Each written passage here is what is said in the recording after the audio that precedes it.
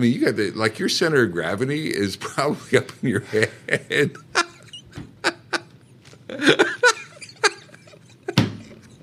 I'm gone. I'm gone. I can't take it. I can't take it. Oh no. So, or it's high. It's relatively high. Yeah.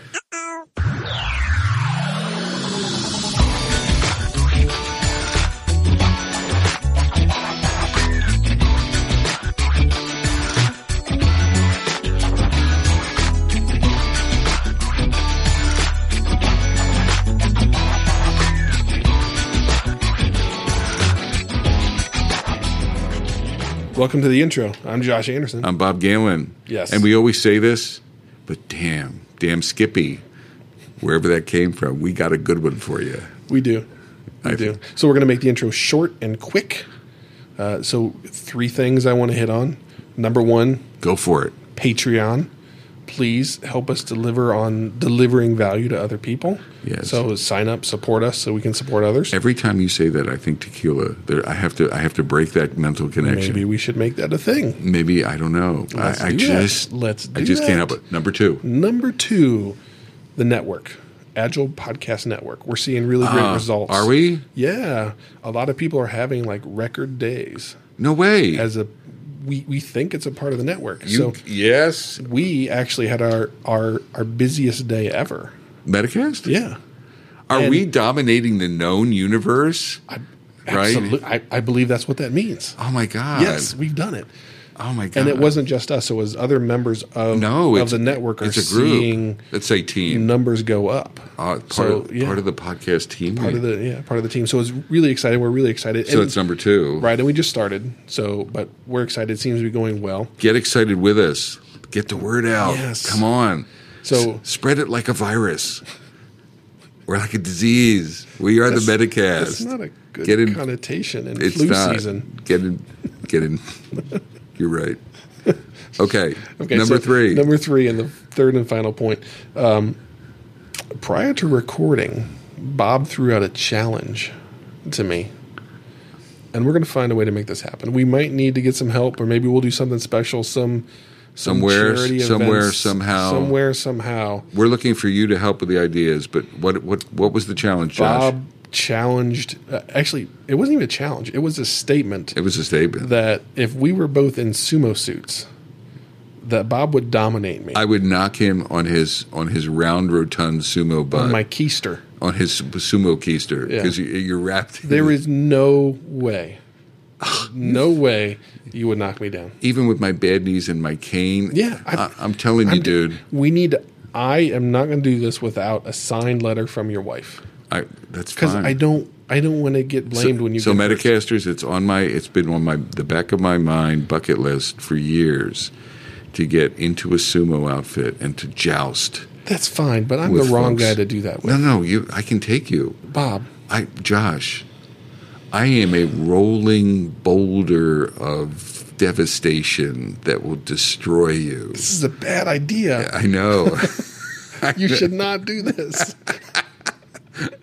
So, Metacasters, picture. If you know what we look like, look on LinkedIn, find a picture of us, then wrap us in one of those blow-up sumo outfits and picture us pummeling each other for charity. Josh pummeling Bob. No, I'm telling you, you're not giving me credit. You are not giving. I can out-feist you. You're not giving me credit. The fact that I was trained to move people. You were. Maybe I'm discounting that. Maybe I've forgotten that. For a living, yes. There was a period in my life where that was. And Division I football. Guy's a lot bigger and stronger than you.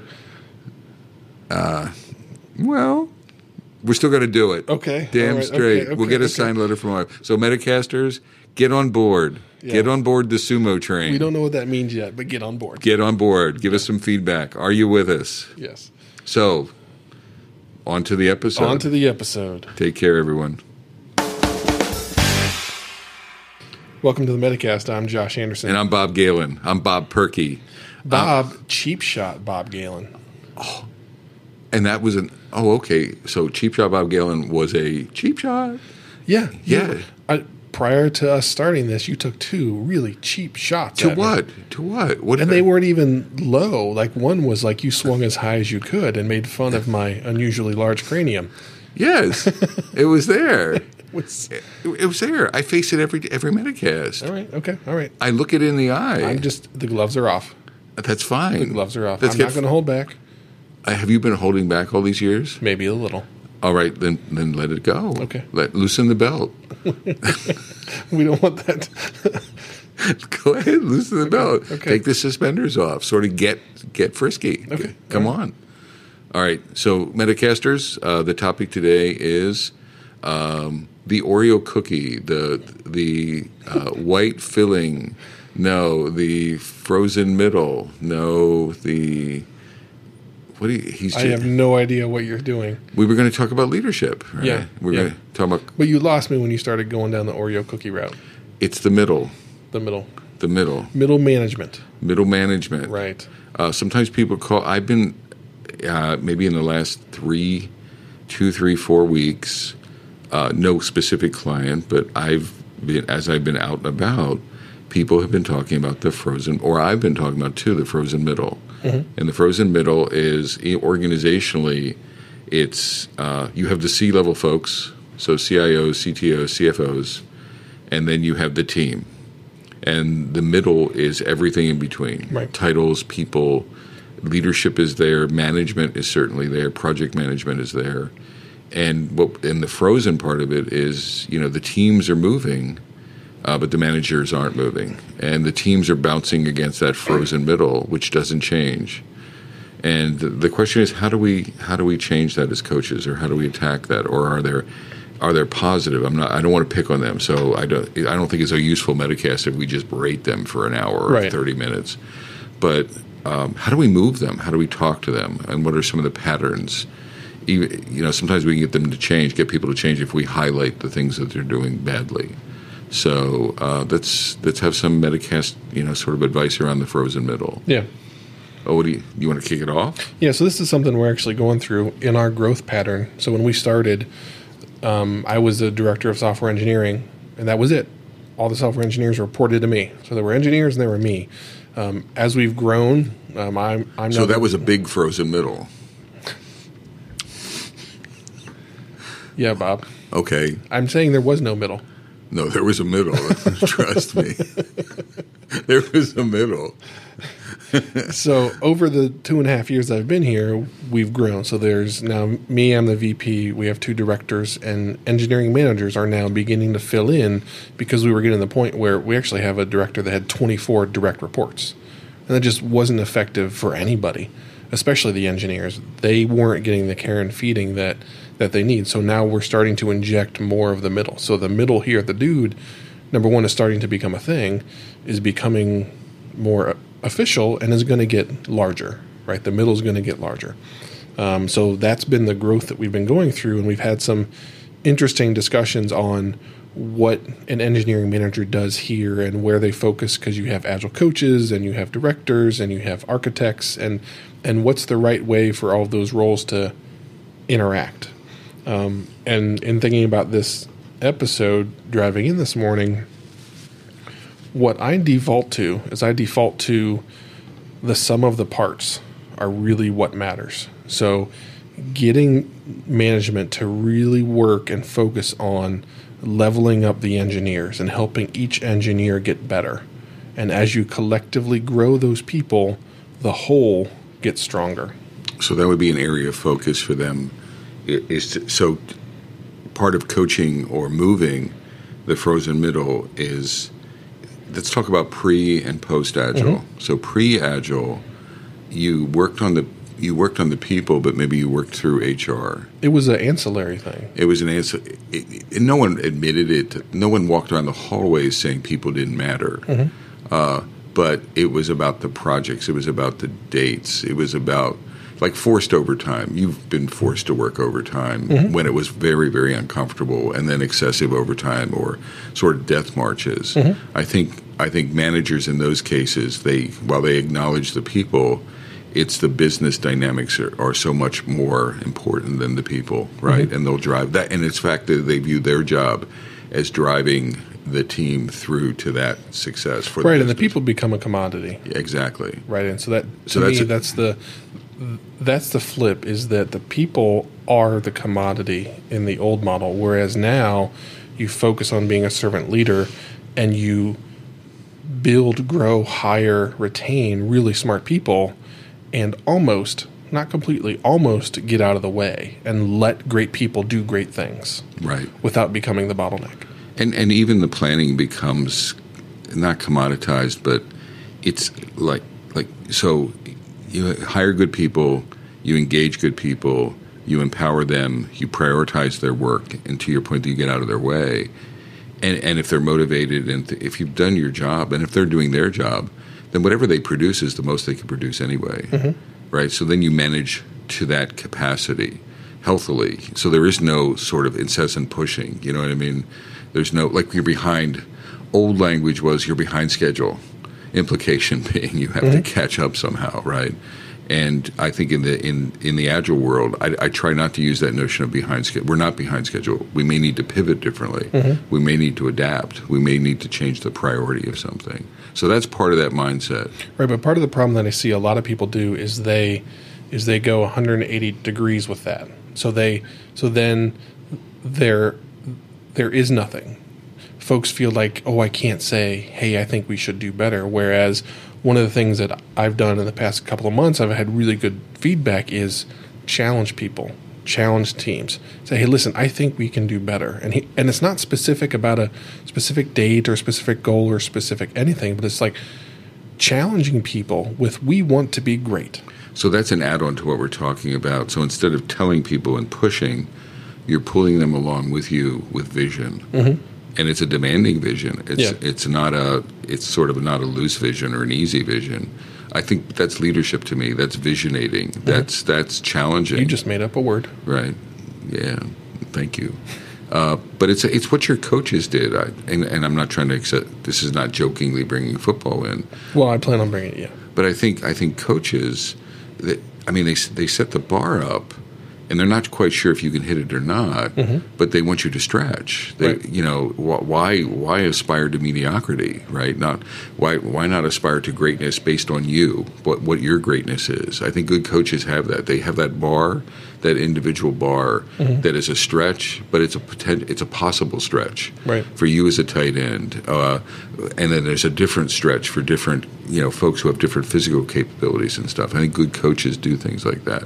Bringing that to software, I think that is your job, to stretch and to pound people in the back and to walk around. So that's one of the shifts. That's that frozen middle shift that we want to make. And I think external coaches can point that out, and they can also coach the middle to do more of that. I wanted to bring up reorgs. I'm seeing a pattern lately where old managers solve problems with organizational structures.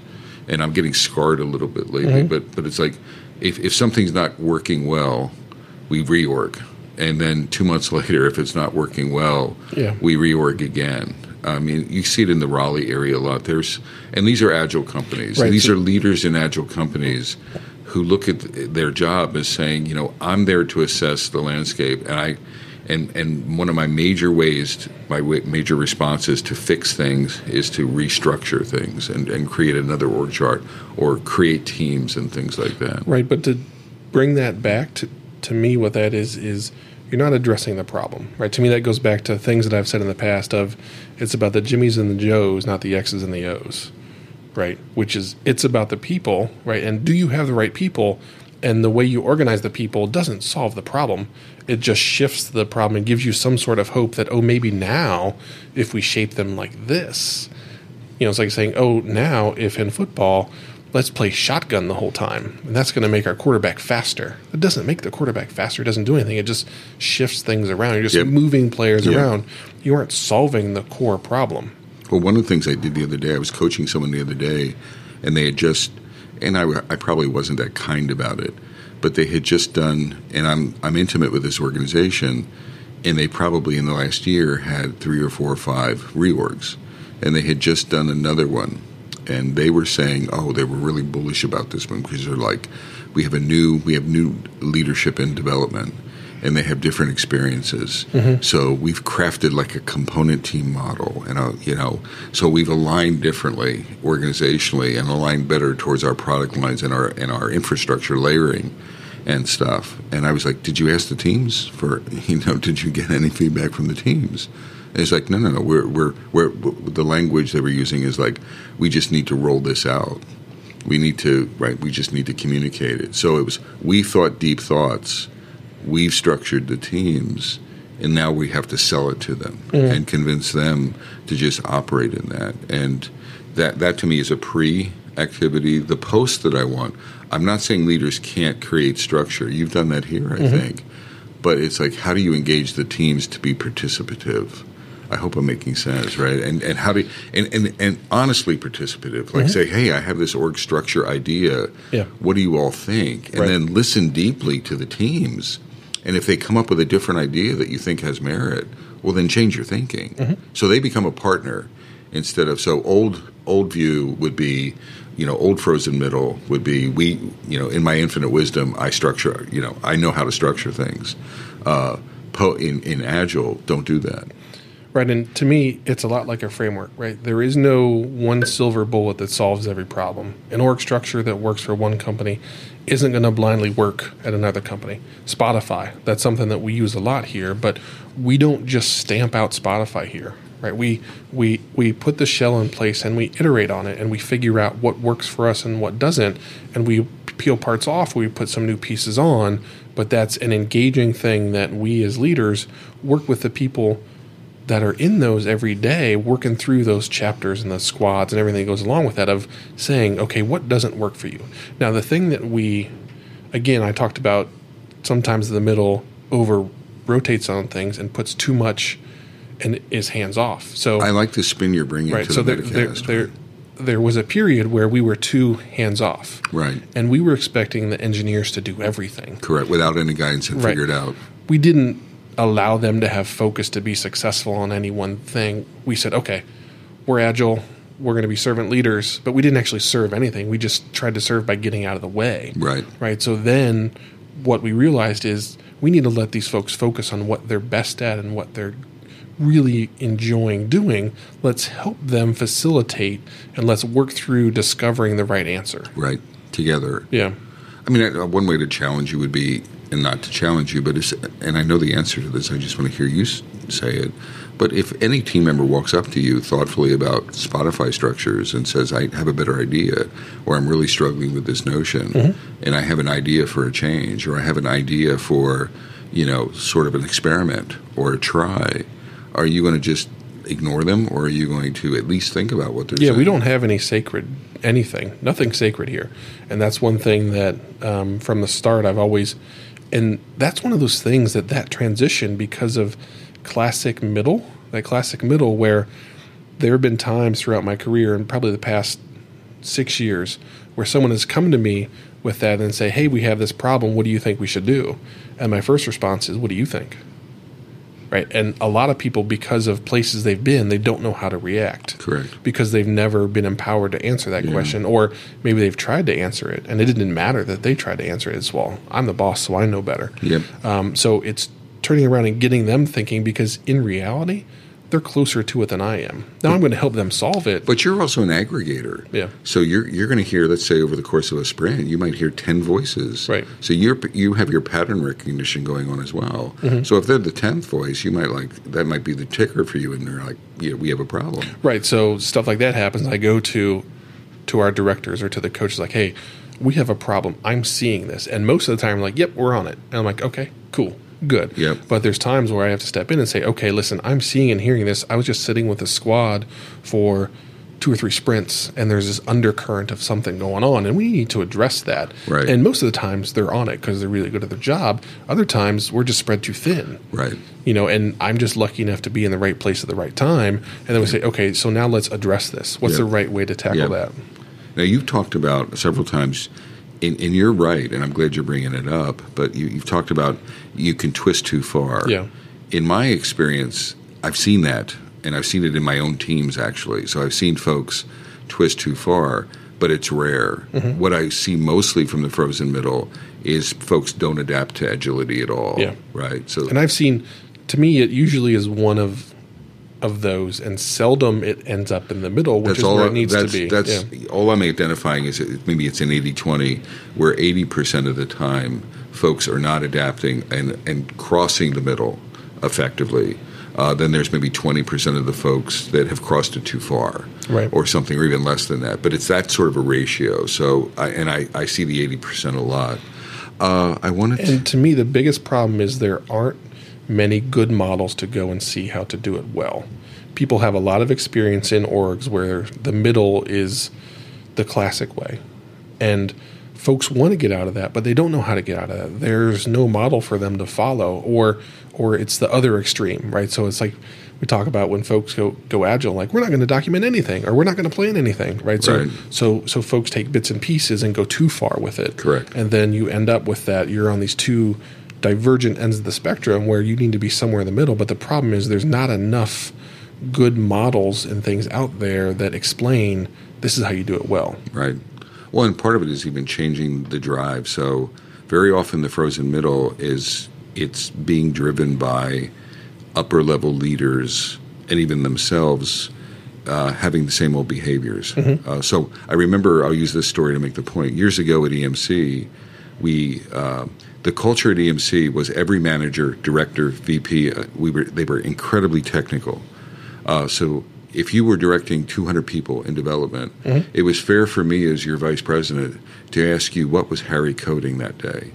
And if you really didn't know what Harry was coding, almost lines of code, but coding, you were in trouble with me. You lost. I'm like, that's happened to me. Yeah. You went down 3 notches in my mind. Or if you use language like I'll check with the team, right? It was like, I might not say it, but I'm like, Josh, what do you mean check? You're supposed to know what everyone's doing, and technically. Right, and I'm not talking about like bytes of code, but really low level. So our status meetings were always, every manager would be like micromanaging so that they had all the data. So what would that create culturally? That was the expectation. So and it's actually that's terrible management style. So that's culturally anti-agile, right? And anyone who behaved, it was funny, the people who were actually the good leaders, who were empowering and delegating, they were looked at as terrible leaders. Yeah. But if you want to flip that around, you have to flip. The middle can't just always change itself.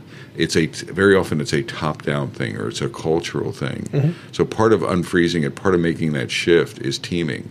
You know what I mean? In cultural. Right, so it feels like they're stuck between, we're trying to empower the engineers, but somebody upstream is squeezing them. Right. Because I have been in those meetings where we were talking about sizing. Yep. And I was asked, why is this sizing 5 days instead of 3? And I said, because Susie said it was so. Like, no, you need to know why. You need to be able to break that down. So that's a perfect case of what I'm talking about. And I fired right back, no, I don't. These people do it every day. They know better than I do. They know better than you do. Whether you want to admit it, they know better than you do. So you're trying to coach that middle or sort of soften that middle by example, or change the culture. Right. And that is part of that trickle-down culture. So the middle is sort of a reflection of what leadership and norms and expectations. Right. Because that's where the pressure comes from. That's where the pressure, absolutely, or whatever the expectations come from.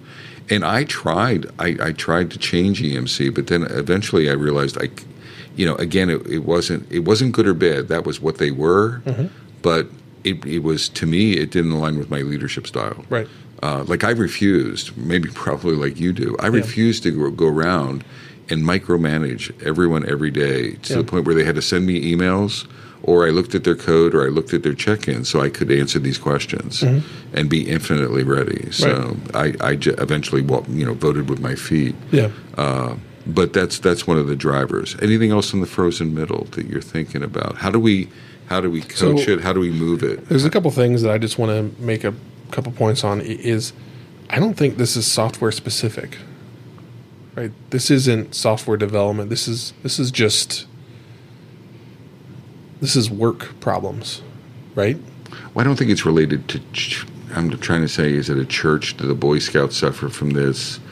Do farmers in a field suffer from this? I would say no. I would say it's like business hierarchy. Yeah. So any organizational hierarchy right. Would suffer from this, right? So John Deere, tractor makers, probably, suffers. If they were going to do a change, they would suffer from that. Is that your point? Yeah, just that I think we get software-focused people that listen to this, and we often attack problems from the software side. But I think part of the problem we have is that our culture, and I can only speak for the American culture because I haven't been to that many other countries. I've been lucky enough to go to a few, but I've never had the opportunity to work there for a long time and really understand how that culture is driven. But our culture and the way industry grew here fostered that.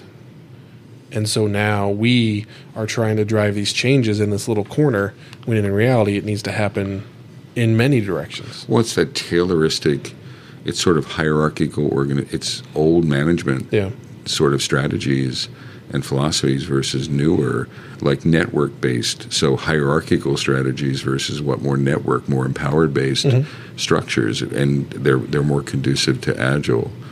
I had a train of thought and I just lost it.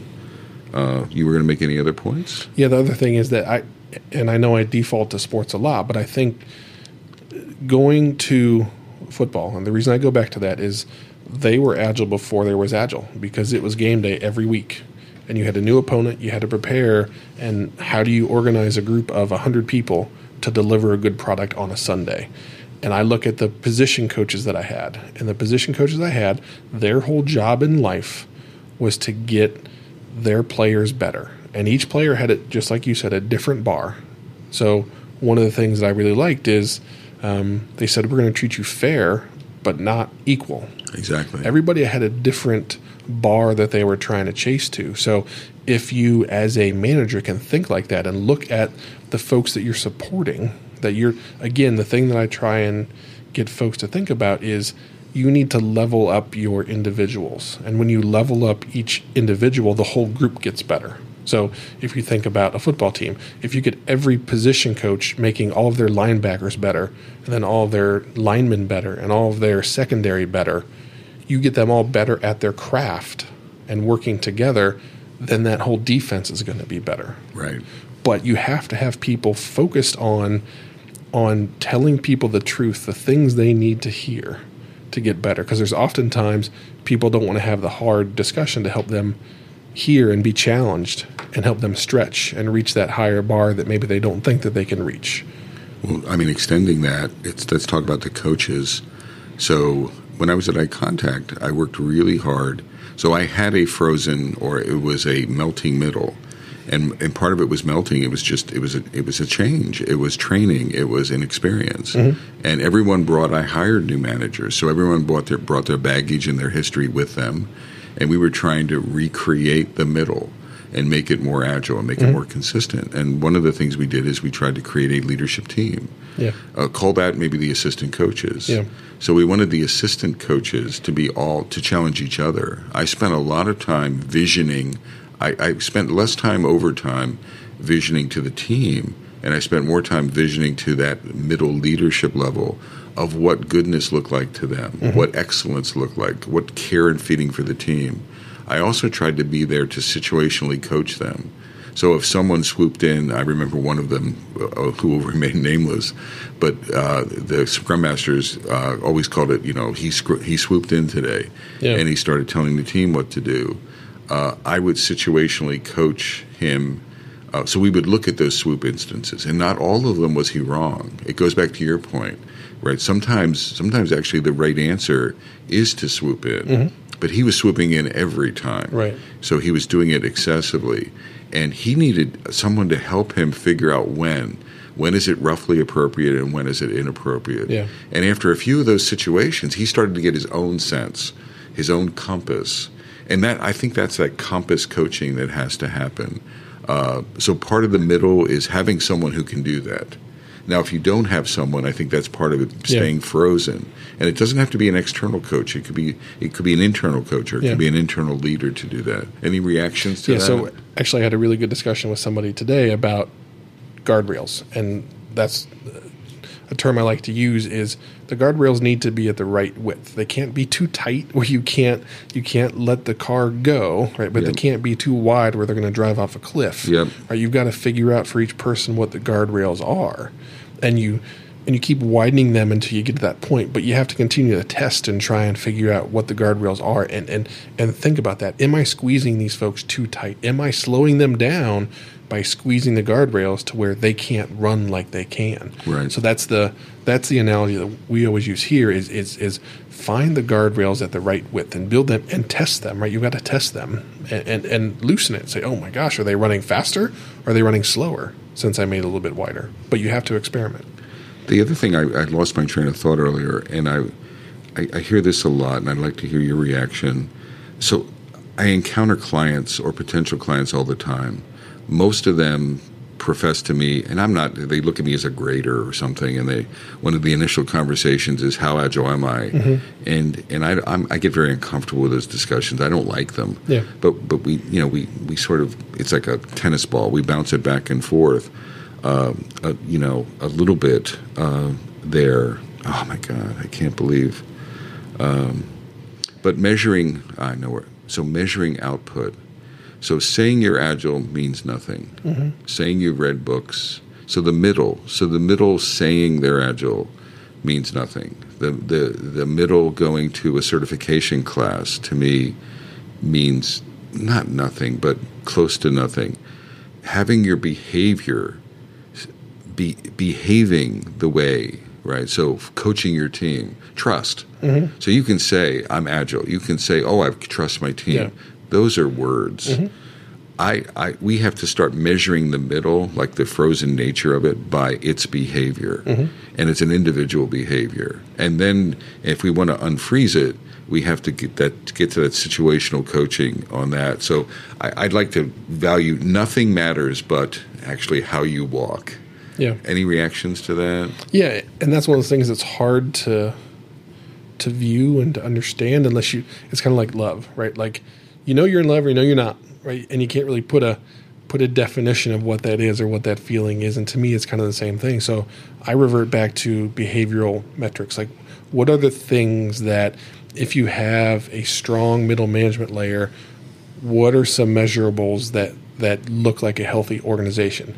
Maybe turnover is low, or you do a happiness survey, or your 360 feedbacks are good, or I don't know. I'm sure there's other things that are out there. But or even management by walking around and saying trust. I remember at Eye Contact, and I've joked about this before, but if I had a dime for every time I said trust the team in daily conversations, I mean, walking through hallways, sitting in a meeting, hiring people, it was like trust the team, trust the team, trust the team.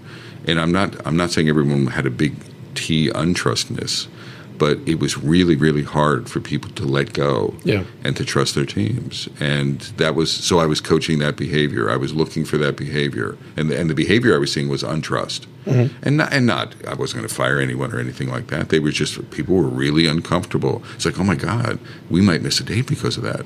Oh my God, we might do something crappy. Oh my! And I'm like, yeah. Or something good could really happen. Or something good could really happen. Or someone might learn something. Or and you might learn something, right? And you might learn that you can trust those people, and they might, God forbid, grow. The unknown isn't always bad. Right. Exactly. So it's that behavior. So I think part of coaching the middle is, don't give them books. Don't give them. I mean, books and classes and webinars are great. But really focus on, are people getting it? That's what I'm trying to say. Are they getting it, and are they walking it? And if they're not, then help them. I mean, the other thing I would say is not every frozen middle, not every manager can handle that transition. So over the years, I've terminated people who could not, I've had the stupidity or the courage or whatever to, after some period of time, say, I'm not willing to jeopardize the teams for someone who's going to sort of not change their behavior. Yep. And I've let people go. Yep. That actually was positive. Well, I think it was positive for them. I tried to help them. But it was positive for the organization because it showed the middle that we were serious about it. I think that's another part of unfreezing the middle is a lot of times folks are like, I don't know if they think you're serious. You know what I mean? It's like, Are they really? Again, it's the words, right? It's all words. People talk about it, but do the actions really follow up? Do the actions follow and does the follow through? So that's part of it. Is you have to sort of prove to people that, hey, we're serious about this agile transformation, right? And we're patient, and we're going to be humane and patient, and we're going to be sort of individual with everyone. But at the end of the day, it's a transformation, and it's about, and we value the team. It goes back to that original point. It's not about leaders anymore. It's about the team. It's about the value they produce. Yep. Did we nail the middle? We did. You feel good about it? I do. Okay. I do. Well, you have the largest middle in the room, so I just wanted to confirm. That was a cheap shot, wasn't it? Yes. See? So everybody, let's go back to the start. When I talked about it was cheap shot, Bob. Everything comes full circle. And you tried to play it off, and then you just validated everything I said. But I wanted to sort of connect the dots. Don't try and play that off like that was your intention. That was my intention. You're just cheap shots. That's my middle name, Cheap Shot Bob.